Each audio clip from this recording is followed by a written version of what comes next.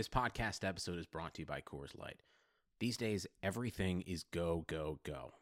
It's nonstop hustle all the time. Work, friends, family expect you to be on 24/7. Well, sometimes you just need to reach for a Coors Light because it's made to chill. Coors Light is cold lagered, cold filtered, and cold packaged. It's as crisp and refreshing as the Colorado Rockies. It is literally made to chill.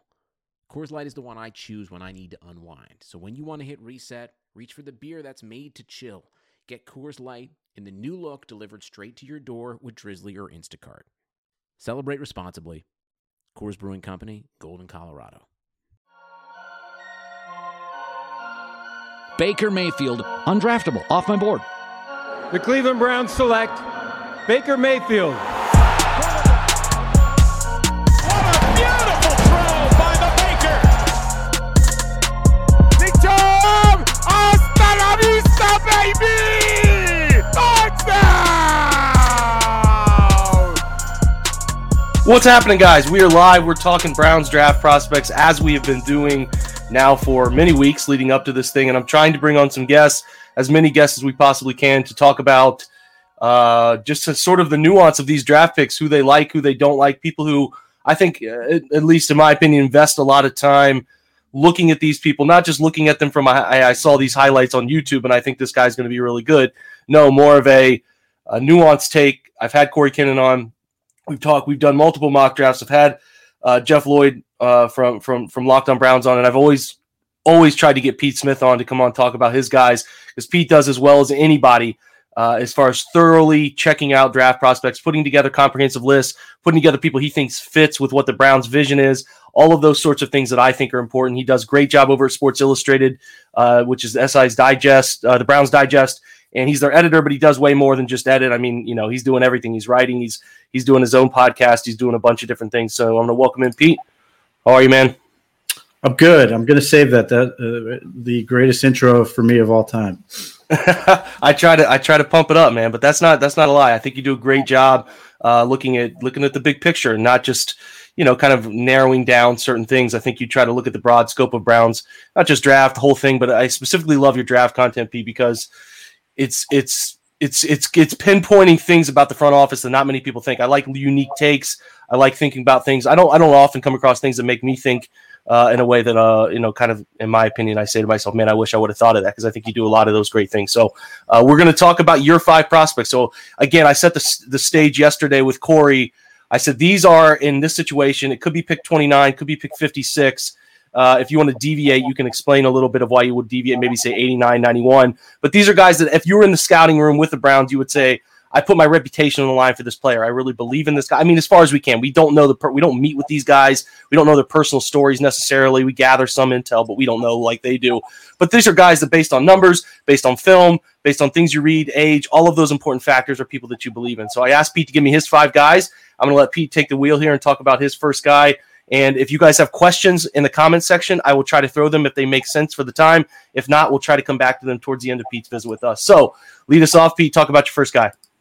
Yeah, Joseph Asai from Texas. I've made no bones about this. I love this guy. I think if you've coached, I know you've coached, he's a guy who gets you fired up just watching him. He just never slows down, just relentless effort, and he gives you this sense, even as a defensive end, in the same way Myles Garrett does, where it gives you like this feeling you have an extra defender on the field because they play longer than just when the play gets behind them. Obviously, one play that's been really highlighted by a few people, I know I've talked about it, was against Oklahoma.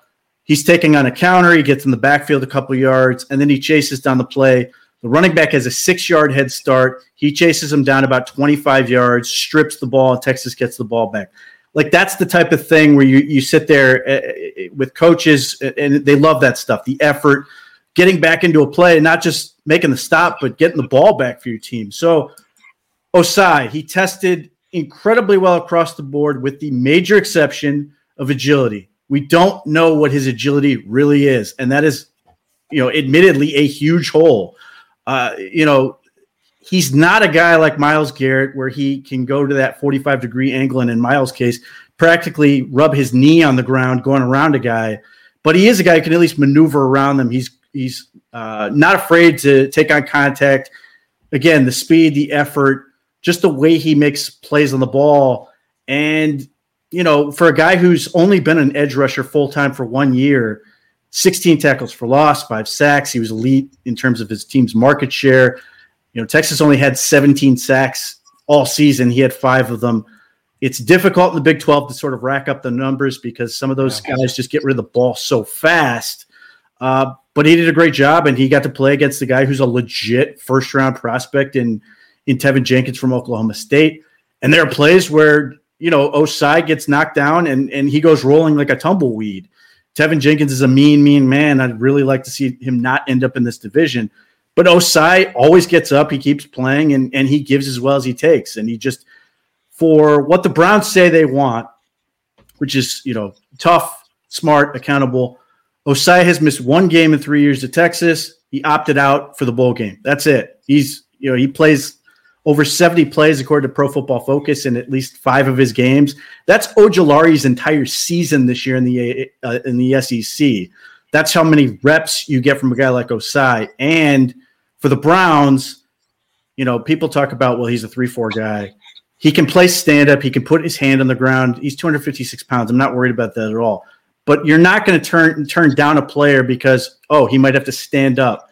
Ohio State, who most people, many people who love the Browns are fans of, played a Leo for years, and nobody said, we can't take this guy because he plays standing up. He gets after the quarterback. He does give you the ability to drop into coverage and do some of those things. But even if the Browns get Clowney, which seems likely, they're going to want to play with leads more this year. They're more built to play with leads. Guys like Osai, they can just keep coming. And if Clowney signs on a 1-year deal, he and Takaris McKinley will both be on 1-year deals. So he sort of has that opportunity to step right in with Myles Garrett in that next year as a starter. But right now, he's a designated pass rusher, energy guy, and somebody who gets your teammates fired up the way he just brings it. Yeah, I certainly think if the first round doesn't fall the way they hope to with some of these edge guys, Osai brings an interesting profile to the table. You talked about him playing linebacker a little bit. I think that's noted. Do you see some of those linebacker skills still in his most recent senior year film, or do you see a guy like, I guess my point is, do you see a guy who's comfortable in certain situations being able to drop and play curl flat or something of that nature? Or do you just want him pinning his ears back and consistently coming after the quarterback? And another kind of piggyback question too there is, we talk about these guys, Pete, like Ojulari, who are a little on the lighter side, just a little on the lighter side. Do you see enough of his tape to anchor down, be an edge defender who can set the edge, turn people back inside and handle that sort of duty on a down-to-down basis? So in terms of dropping, his first step getting out is unbelievable. He explodes backwards. For the most part, you're talking about him as a linebacker, you just see a relentless run and chase guy. He did have 2 interceptions for Texas last year. It is something he can do. He does have decent ball skills. I think in that sense, he's more than up to the task for what you'd ask an edge rusher to do. Sure. Setting the edge, I think he has a real question there right now. And part of that is because his style, his just willingness to sort of throw himself around there, just being sort of basically being a sprinter, it sort of has him play high a little bit. And that may be where he runs into a problem. So I don't love the idea of initially anyway, having him on the tight end side and then just being able to run at him. That could be a problem. You're not going to lose anything in terms of effort. But look, it's undeniable he's on the ground too much, and that's an issue he has to correct.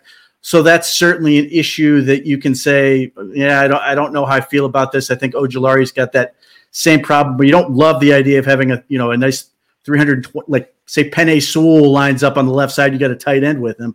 You're a little wary of that, and at least initially, that's why I think it makes sense for a guy like Osai to be a designated pass rusher at first, in the same way Ojulari would be. And he's 20. Both him and Ojulari are so young. I don't think it's going to be anything for him to gain 4 pounds for camp or 10 pounds over the next year. So it's a real question and one that's difficult to answer, but I think he will be okay in that regard.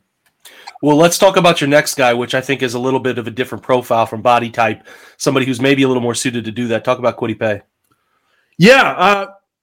has a lot of similar qualities I like in terms of what you want from an edge rusher.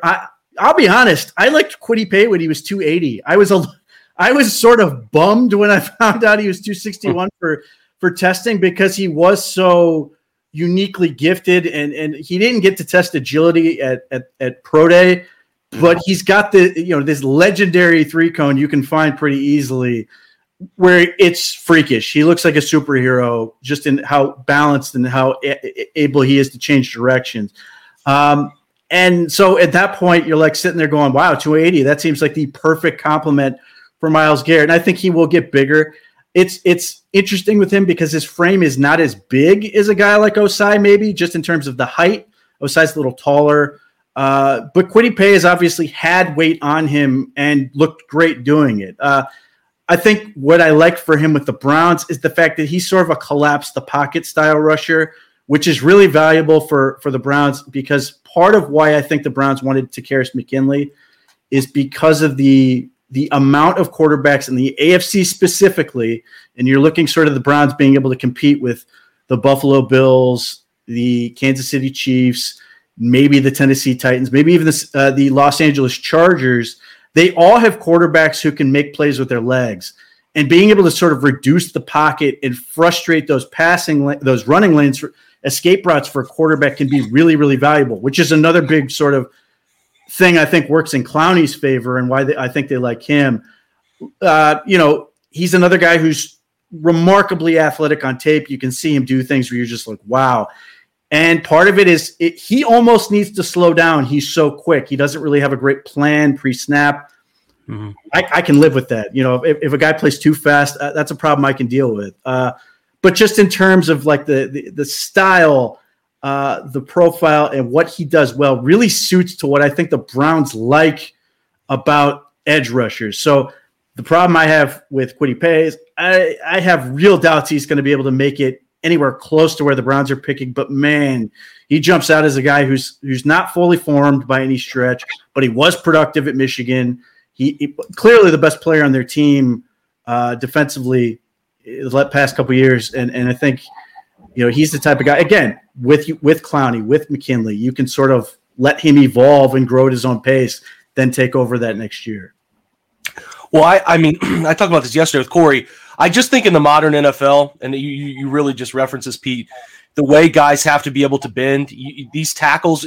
There's so much conversation about evolution from the rushers and all these athletes that are becoming freakier off the edge. And I think we've seen an evolution with tackle ability, tackle body style, tackle athleticism, that if you can't threaten to bend the edge the way I think Quity's probably the best suited to do that here, it's going to give you some trouble. You're going to have to really develop a lot of inside moves and combo moves. And that's what Jadeveon Clowney's dealing with. It's just an inability to consistently bend and threaten the edge. And it gives you too many troubles, because if a tackle's game planning for that constantly, you're going to have a tough time generating pressure. So I definitely think that's something that Paye excels at. So yeah, I think you're right, spot on about if he the doubt that if he makes it there. So Osai is a little bit maybe more realistic, but if he's there, I'm with you. I think it's a must-take situation. Let's talk. I know you wanted to talk a little bit of Elijah Moore. We talked about him. I don't think it's any secret you love Elijah. We talked about Elijah with Corey yesterday. You want to talk about Rondale Moore, so tell me what you like about Rondale. Well, answer this question. Would you prefer Elijah or Rondale, and then kind of go into what you like about Rondale? Well, I mean, Elijah Moore, I absolutely am in love with. This will be the thing that gets me in trouble. He does everything Jarvis Landry does, but he's fast. Like, he's fearless going over the middle. He's incredibly tough. Like, he does all these things. You're just like, man, he just has this tremendous package. But the thing I like about both Moores, who I don't think are related, is really similar. The Browns run this 2 tight end system, and they don't need orthodox receivers to be that third guy or second guy, really, because you can sort of play double tight ends, whether they're flexed or not, and you can put a guy like Rondale or Elijah out on the outside or motion them to create a favorable matchup. When you don't have to put them on the line of scrimmage, it just opens so much up. Mm-hmm. And the last thing I'll say about Elijah Moore is the one thing you and I have talked about this. he went to a school that was coached by Lane Kiffin, which is the same deal as was with Harrison Bryant. And Lane Kiffin is really good at using everything he can use with the playbook and getting guys in position to make plays. So you get to see everything. It's very easy to imagine with Elijah Moore all the things Stefanski might do with him. So Rondale Moore wasn't used as creatively as Elijah was in terms of their offense. But the one thing that Kevin Stefanski really seems to want to do, or at least I believe he wants to do, is I really think he wants a Joker type player. Rondale Moore is that guy. You can hand him the ball. You can throw it to him right now. And the same with Cordero Patterson when he was with the Vikings. So those type of players where you can put a guy who's not really a wide receiver in there and allow him to sort of make plays and get in space. But Rondale Moore does have the ability to take up top off defense. So, this almost goes back to that John Dorsey thing where we were all thinking he wanted to find his Tyreek Hill for the Cleveland Browns. It doesn't get any more Tyreek Hill than sort of what Rondale has. Freakish speed. And the big thing that he has that's going to make him really attractive is he's 180 pounds and really strong.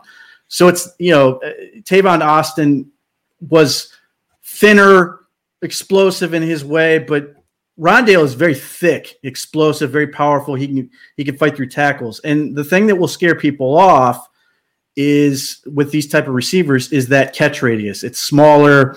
Some guys don't love it. And some people will be, I think, not necessarily afraid of, but just Baker Mayfield throwing over the top to a guy who's 5'7", just the weird angle it creates can be a little bit different. However, the way the NFL is getting spaced out so much and the way Kevin Stefanski is so good at creating space, he messed around with JoJo Natson in the offense, who's 5'7" and 160 pounds soaking wet, maybe. There's a real argument that the Browns might see. We're driven by the search for better. But when it comes to hiring, the best way to search for a candidate isn't to search at all. Don't search, match with Indeed. Indeed is your matching and hiring platform with over 350 million global monthly visitors, according to Indeed data, and a matching engine that helps you find quality candidates fast. Ditch the busy work. Use Indeed for scheduling, screening, and messaging so you can connect with candidates faster. Leveraging over 140 million qualifications and preferences every day, Indeed's matching engine is constantly learning from your preferences, so the more you use Indeed, the better it gets. Join more than 3.5 million businesses worldwide that use Indeed to hire great talent fast. And listeners of this show will get a $75 sponsored job credit to get your jobs more visibility at Indeed.com/Blue Wire. Just go to Indeed.com/Blue Wire right now and support our show by saying that you heard about Indeed on this podcast. That's Indeed.com/Blue Wire. Terms and conditions apply. Need to hire? You need Indeed. Guy like Rondale Moore and see he has higher value and just torture defenses with him, because just looking at him on the field, you're a defensive coordinator. How do you defend him? He's not easy. Taller corners do not want to deal with him. Linebackers want no part of him, neither do safety. So you have to have like a smallish corner that can try to run with this guy. And just the way that the Browns can sort of motion, create opportunities for him to isolate him potentially when you've got hopefully Beckham working at 100%. You've got Nick Chubb, you've got Kareem Hunt, you've got Landry, you've got these tight ends that all of a sudden you're sitting there going, how are we going to deal with this kid? And he can be a huge playmaker right out of the box without really asking him to do too much. Sugar Ray Leonard, Roberto Duran, Marvelous Marvin Hagler, and Thomas Hearns. Legends, whose four-way rivalry defined one of the greatest eras in boxing history. Relive their decade of dominance in the new Showtime sports documentary, The Kings, a 4-part series premiering Sunday, June 6th, only on Showtime. Yeah, and it's a level of the field that, as many of us, yourself, myself, have referenced, they didn't take advantage of that part of the field. And I think a big part of what makes Tyreek Hill so dangerous is that, hey, man, this guy could run by us, and it wouldn't matter if it was a normal arm quarterback. They know Pat can deliver the football 65 yards downfield, and Cleveland's one of the few teams that has a quarterback that can also deliver the ball 65 yards downfield. People underestimate Baker Mayfield's arm continuously, and that's a big part of, if you didn't have Tyreek with the ability to run past you all the time, there's not as much fear. I think a lot of that can happen with Rondale too. So I don't think you're limited to the horizontal aspects of his game, which are still great, but you're still able to unlock deep portions of the field. And that's what makes Tyreek from an average wide receiver in the NFL to a really good wide receiver in the NFL, is that difference. And I think that's something that Baker could certainly, they could use it for their offense. Baker could use it for his ability, using the best of his assets, the best of his skill set. It's all there for it. So I'm completely in with Rondale. If they're going to use him in the right way, I see no reason why they would not, especially with their increased success in 3 wide receiver sets through the end of the year. I think it was like week 8 to week 17. I noted those today. Like, they didn't use it a ton, but when they did, they were highly effective. And if they're going to evolve as an offense, a guy like Rondale is a perfect fit. So it's a great name. Both the Moores would be fantastic fits in my opinion. So let's move forward. Next guy's kind of spinning it back to the defense, looking at secondary. Talk to me about Javon Holland. Yeah, so the Pac-12 got hit harder by the pandemic and wildfires than anybody, so they had a way higher amount of opt-outs. But, one of the best DBs in terms of making plays on the ball is Javon Holland. He's had, the last 2 seasons where he actually was playing, he had 9 interceptions, and he has uncanny ball skills. He can track the ball really, really well. And what I like about him is specifically the scheme Joe Woods wants to employ. He just seems perfect for this type of defense because he's a guy who a lot of people are calling just a slot corner, and I think he can certainly be a slot defender, but I also think he can play free safety. He has an Ed Reedish type quality in terms of how aggressive he is on playing the ball. It can get him in trouble. Undoubtedly, there are plays he will give up, but if you look at at defense increasingly the way the NFL does, you're not so much necessarily focused on holding teams to, say, under 20 points. You're trying to create possessions for your offense. And a guy like Javon Holland, the way the Browns, I think, are going to end up working is their safeties are going to be responsible for sort of making a lot of turnover-worthy plays. It's not to say the corners won't or can't, but it's, you're trying to undercut routes. You're trying to confuse people. You're trying to get quarterbacks to make bad decisions based on the pressure they're facing. And guys in the middle of the field that can sort of sneak up on you like Holland can be real problematic. His ability to sort of go up and get the ball is impressive. He's a guy who can play in man coverage, which I think is, again, critical for what the Browns want. They want safeties who can cover. He was knocked on speed, which I never saw on his tape, and he tested really well in that area. He's a better tackler than you think he might be, too. He's not a big-looking guy, but he will get guys on the ground, and he's not afraid to come downhill and make plays behind the backfield. So, in that day 2 area where I think the Browns may still be looking at safety, because if they're playing 3, they definitely need more on the bench, and Sheldrick Redwine, God love him, that's not enough. I was a little disappointed that Carl Joseph signed back with the Raiders because it would have been nice to get a veteran presence. But if you can get a guy like Holland who can contribute immediately, you can find a spot for a fourth safety on the field, and specifically when you get into dime and some of those packages. But he can sort of, be developed long-term and give you another playmaker on the ball along with John Johnson, hopefully Grant Delpit. It just gives you more ability to cause turnovers, and I think increasingly that's what it's all about. Yeah, and it's also having safeties too who can do a wide variety of things. They need somebody they can feel that can play center field. They need to be able to mix and match week to week. That's why we've talked about, I know you have, I have, a continued interest in Trevon Merrick if he is available, because of the flexibility to have a guy play deep center field, to have a guy run up, play the slot, have a guy, anchor the edge and dime sets and different things that you need those guys to do. And I think that they could always add. I think they need a fourth guy. You mentioned Sheldrick Redwine. I'm not confident as I would have hoped to have been at this point. Yeah, he's immune. So at this point, I certainly think at some point they have to take a safety. Holland is by far the second day, which is now day 2, day 3, round 2, round 3. Very interesting players. Now, a guy we've also talked about, I think we talked about him last week, going back and forth on some of the different things he does, similar to Rashard Higgins, and you wrote about Tyler in your most recent mock draft. So tell not me, I know what you think. Tell everybody else what you think of them. Yeah, so Tylan Wallace had a pretty average athletic profile, but he has this Higginsian quality to him, where he just understands how the game's supposed to work. And he's got a different skill set. Rashard Higgins is really good at taking that deep intermediate area of the field. Tylan Wallace is a deep threat, and he is an artist tracking the ball. There are times you watch him in the Senior Bowl clips where he's either getting open, and there are times where the DB looks like he's got him shut down, and he sets it up where he goes to an area he knows he's not really interested in just to get the DB to follow him, and then will extend his body out and come back and make this catch where you're just his concentration, his ability to track the ball, the way he goes up and gets it. Nothing about him sort of stands out where you're going, this guy's not huge. He's not a burner, and yet he's just good. And there's something to be said. He's got 3 years of prolific production at Oklahoma State. There is a question with his knee. He did suffer a torn ACL in 2019.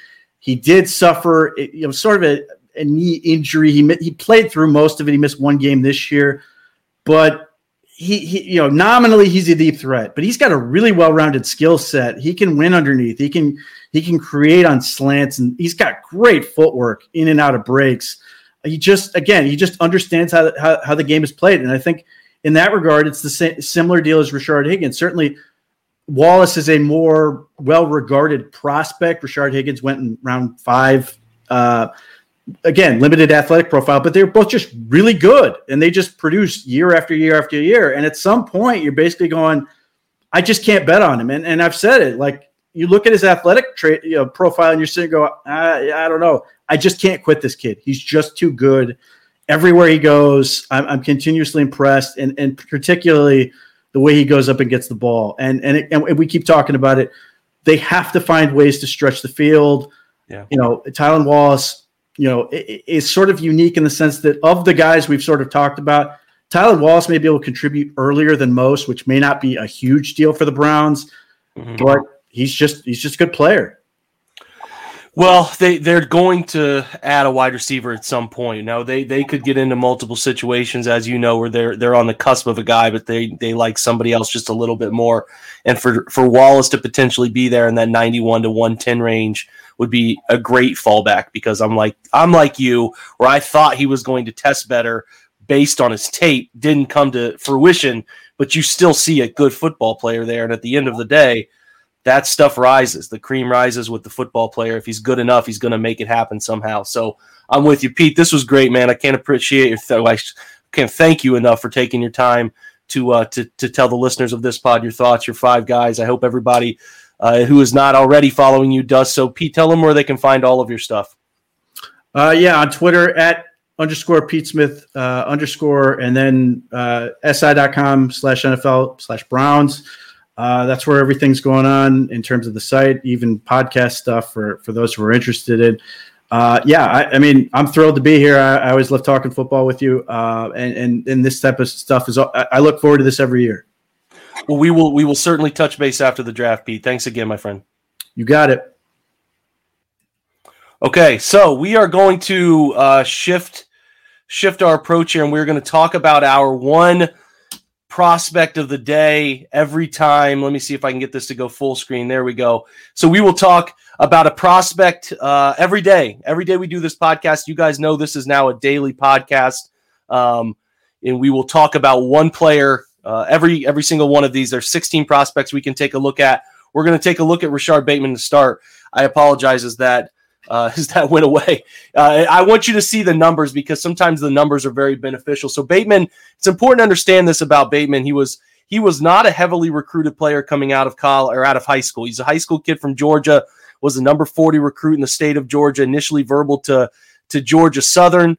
That was his first FBS offer, first Power 5 program, because he thought he was worth it. Was Minnesota who offered him. He decides to take that offer right on the spot. Later, after his record-setting senior year of high school, he ends up getting several SEC offers. Georgia, his home school there, came after him, but he decided not to go there, stuck with Minnesota, honored that. Comes in, blows it out of the water his first year, 51 catches, 704 yards, 6 touchdowns, heavy outside usage. 2019, he really breaks out. If you guys recall, he was still wearing number 13 at that time, playing alongside Tyler Johnson in a great season for Minnesota. 87.1 Pro Football Focus grade. A lot of the snaps were outside, but he was the Big Ten Receiver of the Year, first team All Big Ten, team MVP. Great numbers, great season, especially great improvement in yards per reception, only going up 9 receptions. Last year, I think he switched to number 0, so when you watch him of this tape, you'll see him wearing number 0. Had an issue with COVID. He actually lost 15, 20 pounds to COVID during getting sick. He opted out of the last 5 games due to the issues he was having with COVID and the related symptoms that come from it. So not as great production, but he did mix up his alignments and his usage. 193 slot snaps, only 117 wide. So you definitely got a feel for how he can align different places. He can be a slot, he can be X, he can be a Z. He's got great positional versatility, and he has a school record in Minnesota for receiving yards and touchdowns. So we all know the production's there. Listen, if you're looking for a polished route runner with nuance, that's what you're going to get with Bateman. This guy has the ability. And listen, there's guys, Jalen Waddle, Jamar Chase, those guys at the top of the draft, Devontae Smith, who draw the attention. I think a little bit of Bateman's lack of attention is due to that senior year his junior year, just last year, where he dealt with the COVID issues and was just a different player. And these beginning clips are from Eric Turner over at Cover One. He put on Twitter today. Fantastic work from him. But pay attention to the subtle footwork things he does.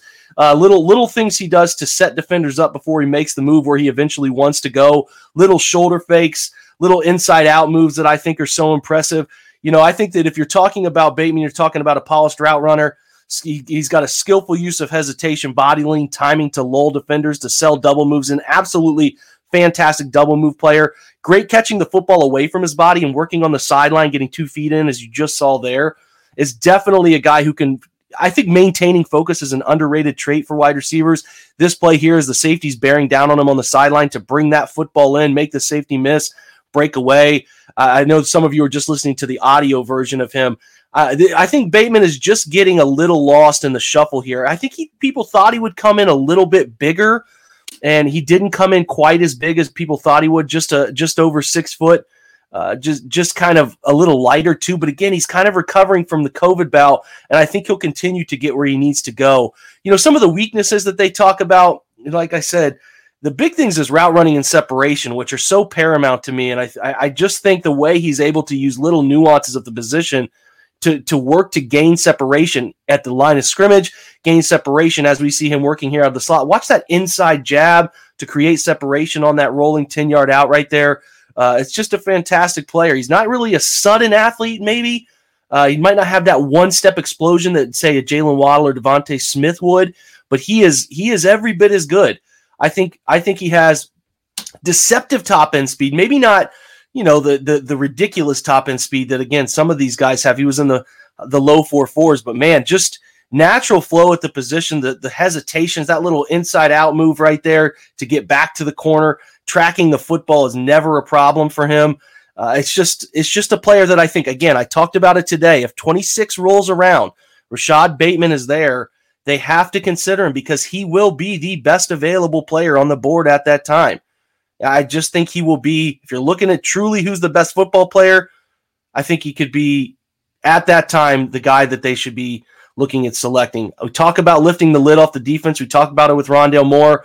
I think you're looking at a guy here who, at the end of the day, I need separation above anything else. Bateman can get down the field, catch the football deep, track it well, and he can definitely create separation, and those are the most important traits for Baker Mayfield. So Rashod Bateman is today's highlighted prospect who got attention on Twitter, and I wanted to talk about him. So listen, I appreciate you guys joining the show. Appreciate, as always, those of you who hang out. We're up over 80 people live today. We always get above 1,300 actual full download and listens on the podcast channel. I appreciate you guys so much. We will be back tomorrow, have a pretty fun mock draft setup, and then on Thursday, for our last one of the week, we have Dane Brugler coming in, who does the best draft work you could possibly find from The Athletic, and I'm really excited to have Dane on. So plenty of great things coming. Somebody asked here, Aziz and Bateman. I would take Aziz personally, Patton. That's just me answering your question. If they're both there at 26, I'm thinking Aziz will be off the board. But if he is on the board, that's the guy they should probably take at that point. But anyway, to close out, follow, subscribe to this YouTube channel, please, please, please, so that you know when we go live. You're pinged every time. Make sure you're subscribing to the OBR, $1 for your first month, so we can prove our worth to you, especially when this draft stuff comes out. You're going to want to see film rooms of these guys, who they take and why they fit. I got you covered there. The Rumor Central stuff is lighting up as Clowney's poking around Cleveland and all these information about players they might take. Then please make sure you subscribe to the YouTube. Or sorry, I already said the YouTube. Subscribe to the podcast channel. Wherever you listen to your podcast, Spotify, Apple's podcast setup, whatever. Subscribe to that and give us a review if you can. I always appreciate your guys' support. I hope this daily stuff is going well. You like it. You're not bored out by what I'm talking about. We'll have some fun stuff for after the draft too. I always appreciate your support. Thank you guys so much. And we will be checking back in with a live draft tomorrow, live mock draft, and hopefully have Jeff Risden on that one with Steven and myself. And hopefully you join us. Until then, and as usual, go Browns.